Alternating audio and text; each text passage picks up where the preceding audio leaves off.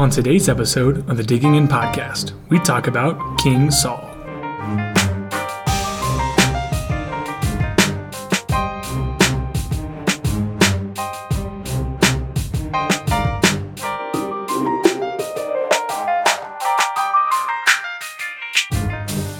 Hello, everybody. Welcome back to the fourth week of the Digging In podcast lessons from series.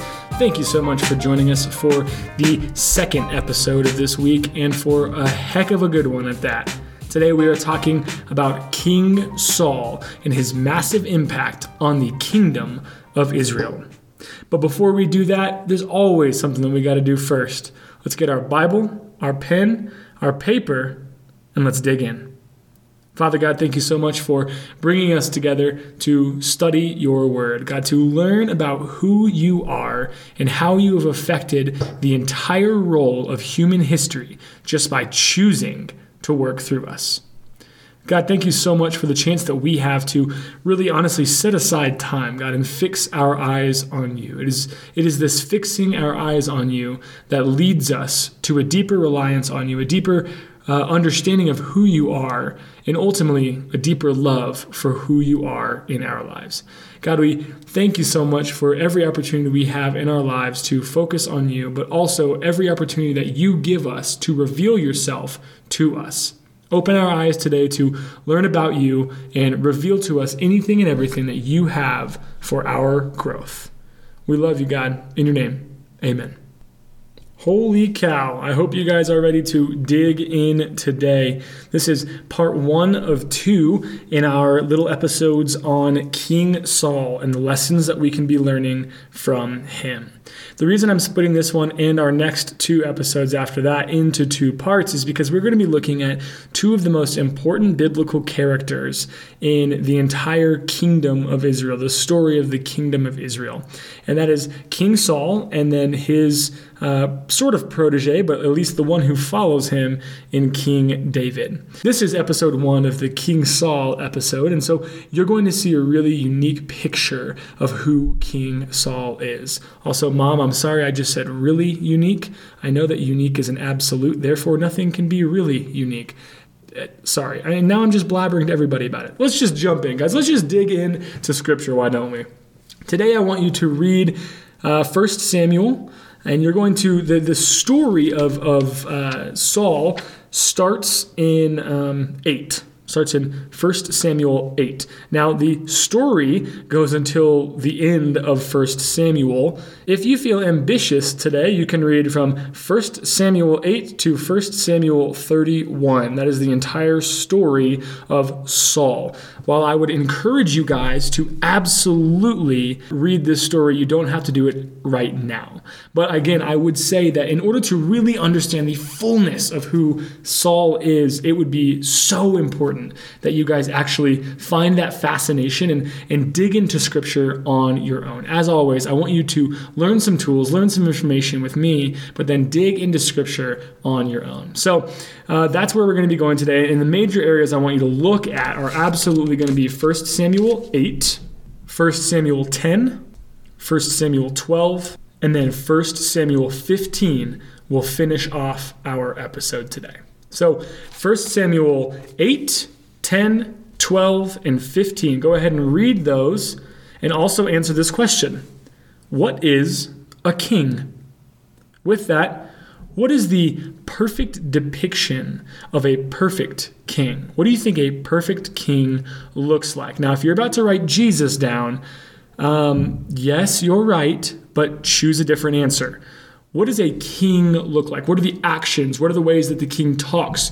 How do they treat the people? What does a perfect king look like? So read those, answer that question, and then join us back.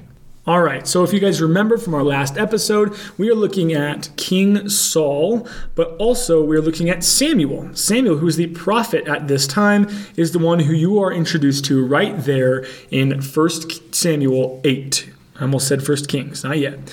1 Samuel 8, you're reintroduced to Samuel. A few chapters before this, in 1 Samuel 4 through 7, there's a crazy moment where we hear about the Ark of the Covenant again. That thing that thing where God's presence is, the dwelling place of God that follows Israel everywhere they go. We heard about that. The Philistines, the bad guys, took it, and God dealt with them harshly, so in fear, they returned the ark right back to Israel. And it was at that time when they realized, hey, we need a king. And this is what they said. Just read with me right here in 1 Samuel 8 and read how Samuel tries to get his own sons to be the judges over Israel. And you should hear that word judges or read that word judges now and almost wince at how bad that is, thinking about them being judges. Ugh. It's just not good. Never good. But the elders of Israel noticed it, which is great that they noticed it, and they realized that Samuel's kids, just like Eli's kids, aren't that great. And so we need to figure out something else. And so let's read what they say here in 1 Samuel 8, verse 5.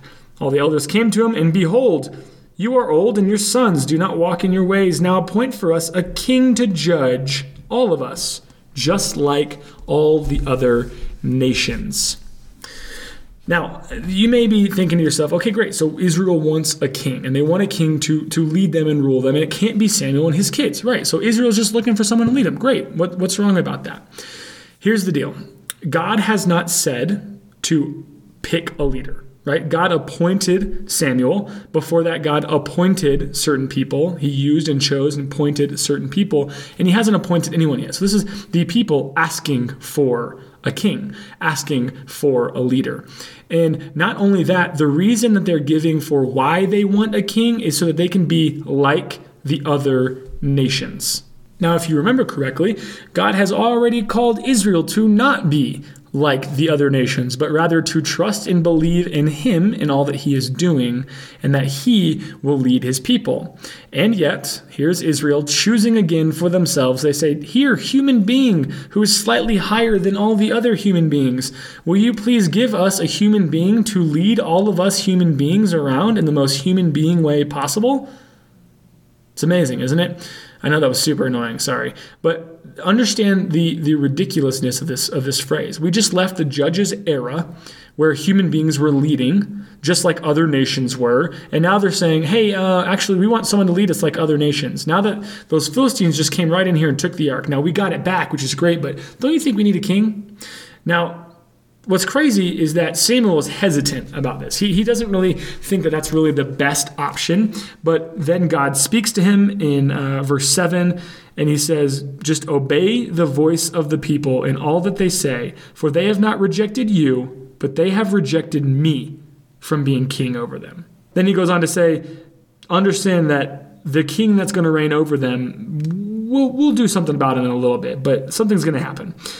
And then Samuel gives this amazing warning. It's actually pretty crazy. In 8:10 through 18, he actually gives a warning to all of Israel saying, you want to be like the other nations, but I want you to know that having a king isn't really all that it's cracked out to be, especially not when you want it to be the one you choose. However, they don't really heed that warning, nor do they really care. And so then in 8:19 through the end of 8, they actually, God grants them that and says, okay, you guys still want a king. I guess go ahead and do your king thing. And sure enough, what do? In chapter 9, we are introduced to Saul, a handsome young man. He was a Benjamite who had a father who was decently wealthy. And there was not a man among the people of Israel more handsome than he was from his shoulders upward, and he was taller than any of the people. So ultimately, this Saul guy becomes the king. But here's what's wild. Remember when I told you guys to hold on to the name of Samuel? I told you guys that his name meant the one asked for from God, that he'd be the one that Hannah asked for who came from God. Here's what's wild. Saul's name means the one asked for from the people. So the appointed one was Samuel, the one who came from God. And the people appointed one is Saul, the one who came from the people. And so what we read is that although he's handsome and he's mighty and no one is taller than him and he's wild and all that. And in chapter 10, he's anointed king, and God actually just kind of says, yeah, okay, cool. He's king. He goes on to actually defeat a whole bunch of bad guys. The dude is awesome. And you're like, okay, King Saul, the people wanted you, the people got you, and you don't really suck. So that's great, right? And then even at the end of chapter 11, like the kingdom of Israel is seemingly united now. Like it's starting to become united. People are falling under the leadership of Saul, and they trust him. And then we read chapter 12. And chapter 12 is a very unique chapter, in that chapter 12 is Samuel's farewell address. And what that means is that what Samuel's about to say is going to sound a lot like what he said in chapter 8, which is a warning. Remember, the prophet is the one who not only preaches and professes the word of God to the people, but he also warns them. So read with me in 12:6. It says, "And Samuel said to the people, 'The Lord is my witness, who appointed Moses and Aaron, who brought your fathers up out from the land of Egypt. Now therefore stand still, that I may plead with you before the Lord concerning all the righteous deeds of the Lord that he performed for you and for your fathers.'" Then what he does is he goes into a history of all things that have happened that God has done for Israel. And so it moves forward, and he basically says, don't you remember that God did this, God did this, God did this. God is your king. He's been the one leading you.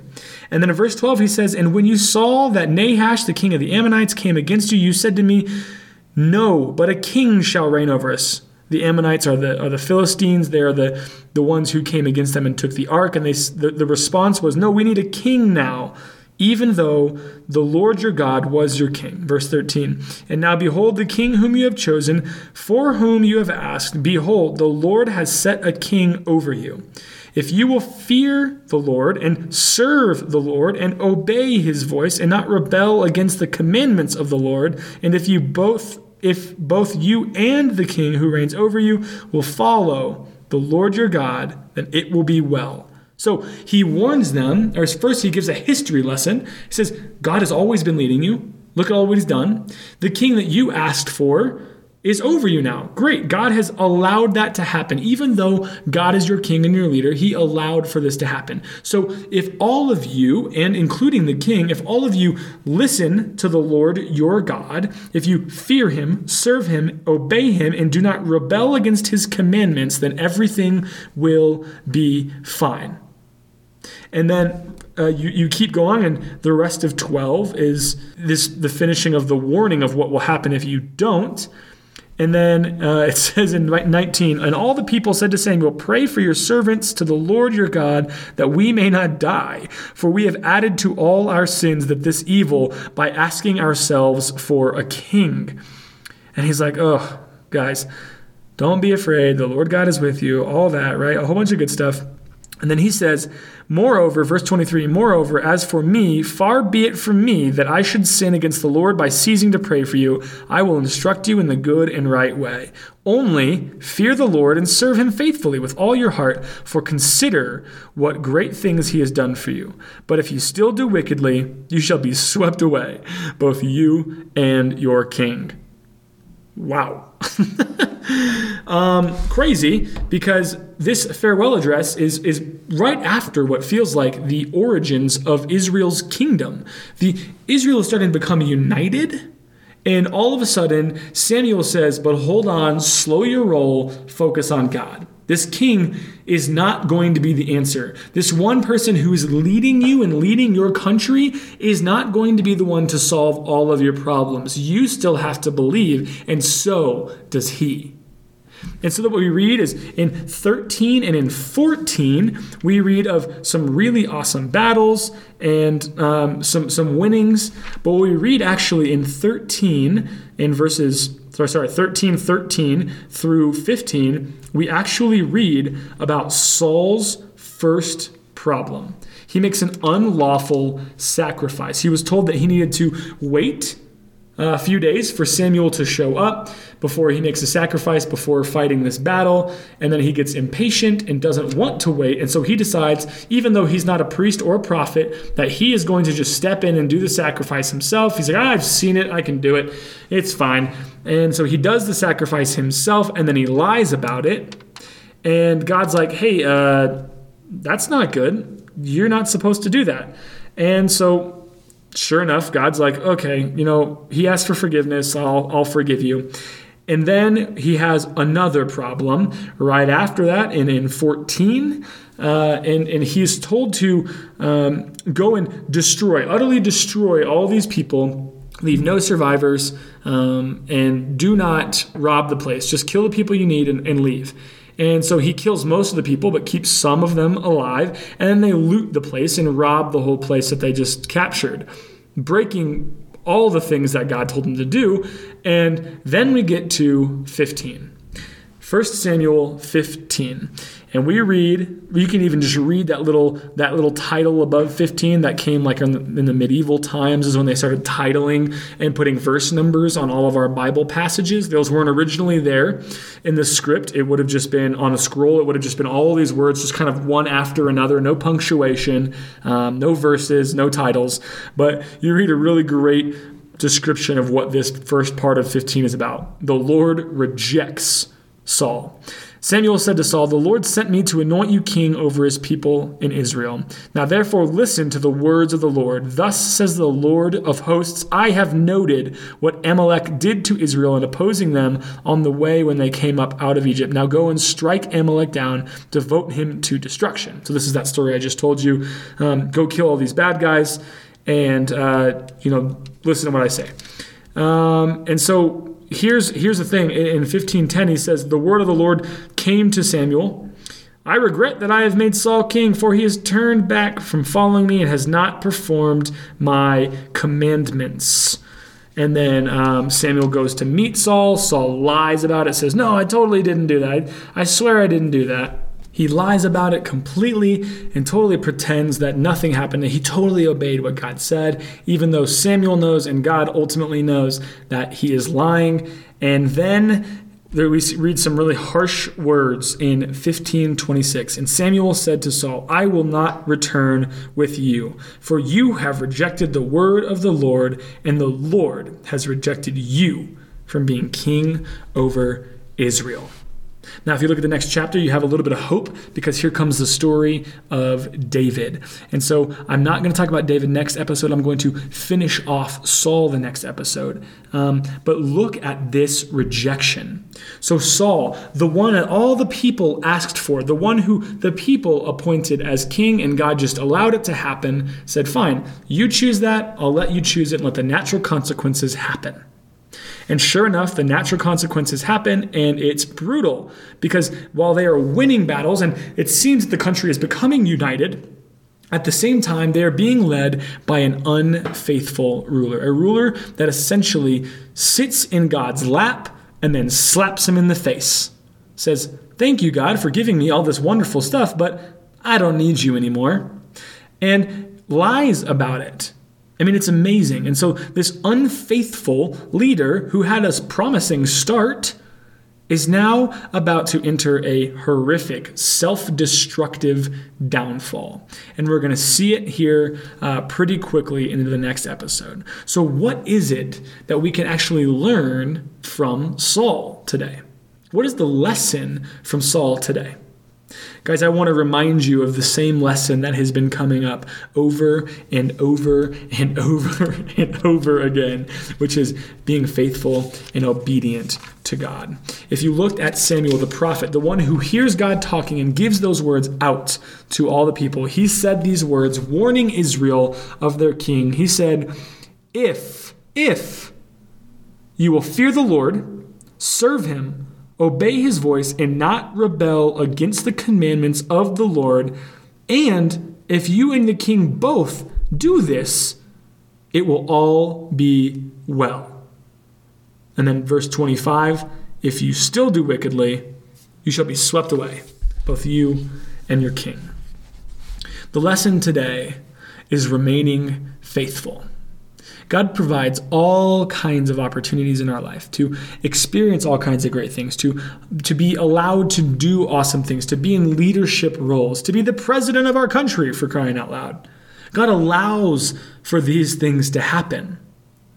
But if we choose ourselves or other human beings or our own ways to be like other nations or to be like ourselves more, then we are choosing those things over God. And when we choose those things over God, then we have no idea how to lead, how to govern, how to go through daily life, because He is the source of all good things. And without Him at the center focus of everything you do, you can have no true definition for what is good and how to be good or how to be love in this world. So my challenge for you is to look at your life and understand what it means to be faithful and obedient to God. Thank you so much for joining us for another episode from the Digging In podcast Lessons From series. Join us next time as we continue moving forward in the story of Saul.